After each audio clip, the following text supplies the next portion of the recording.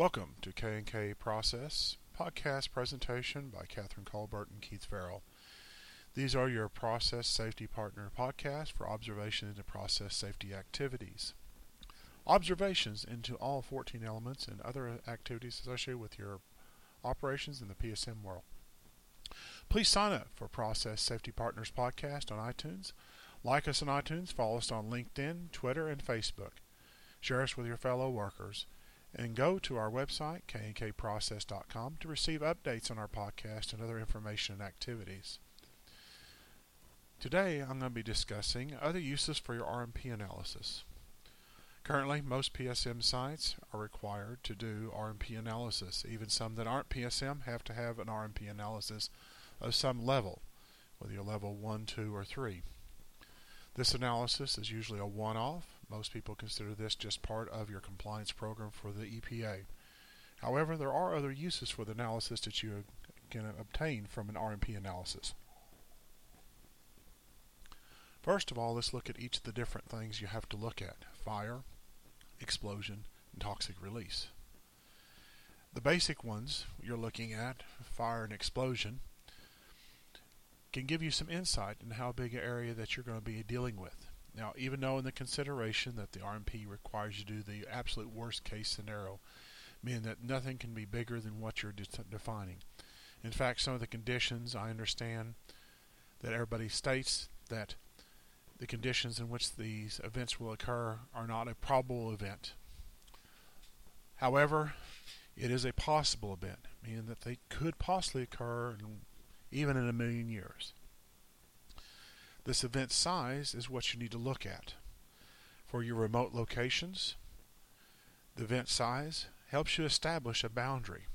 This boundary is where you need to stage your emergency response systems and how far out your evacuation goes. Now, everybody obviously sees the evacuation need from these activities, but you do not want to stage any of your emergency vehicles or your support systems inside the boundary of the event. This way you can be assured that any support systems or any other processes that you need to be worried about will be secure away from whatever could occur. This can be used for your LEPCs. I like to take my RMP plan and go talk to my judges or my leaders of the LEPCs and say, there's the events of the boundary. This is where we need to set staging areas. This is where we need to train our support personnel on where to stop traffic, where to set up and stage for activities going in to help assist with an event. The toxic release lets you understand how far out the toxic release will go. This gives you a way of clearing the recipients from the area to make sure you have a proper response to any kind of release.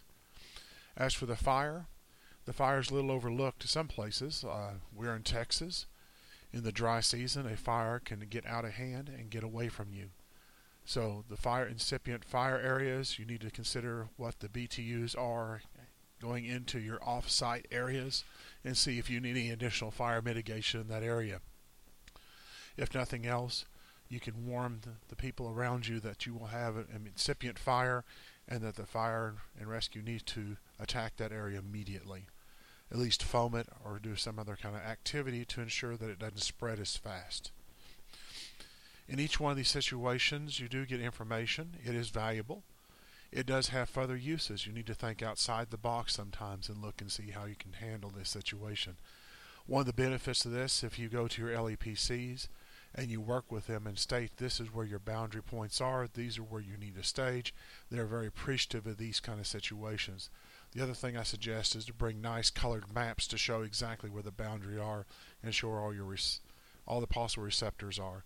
They're very helpful. Also, this helps the LEPC understand what their role and responsibilities are in a response. Thank you for listening to our podcast today at the K&K Process Podcast, your process safety partners for observations in the process safety activities. Again, like us on iTunes, follow us on LinkedIn, Twitter, Facebook, and share us with your fellow employees. Please sign up at our website at knkprocess.com to receive updates on our podcast and for other information and activities. And for any of your process safety needs, please contact K&K Process. With over 45 years experience in process safety and safety activities, we'd be happy to help as your process safety partners. Thank you, have a good day, and be safe.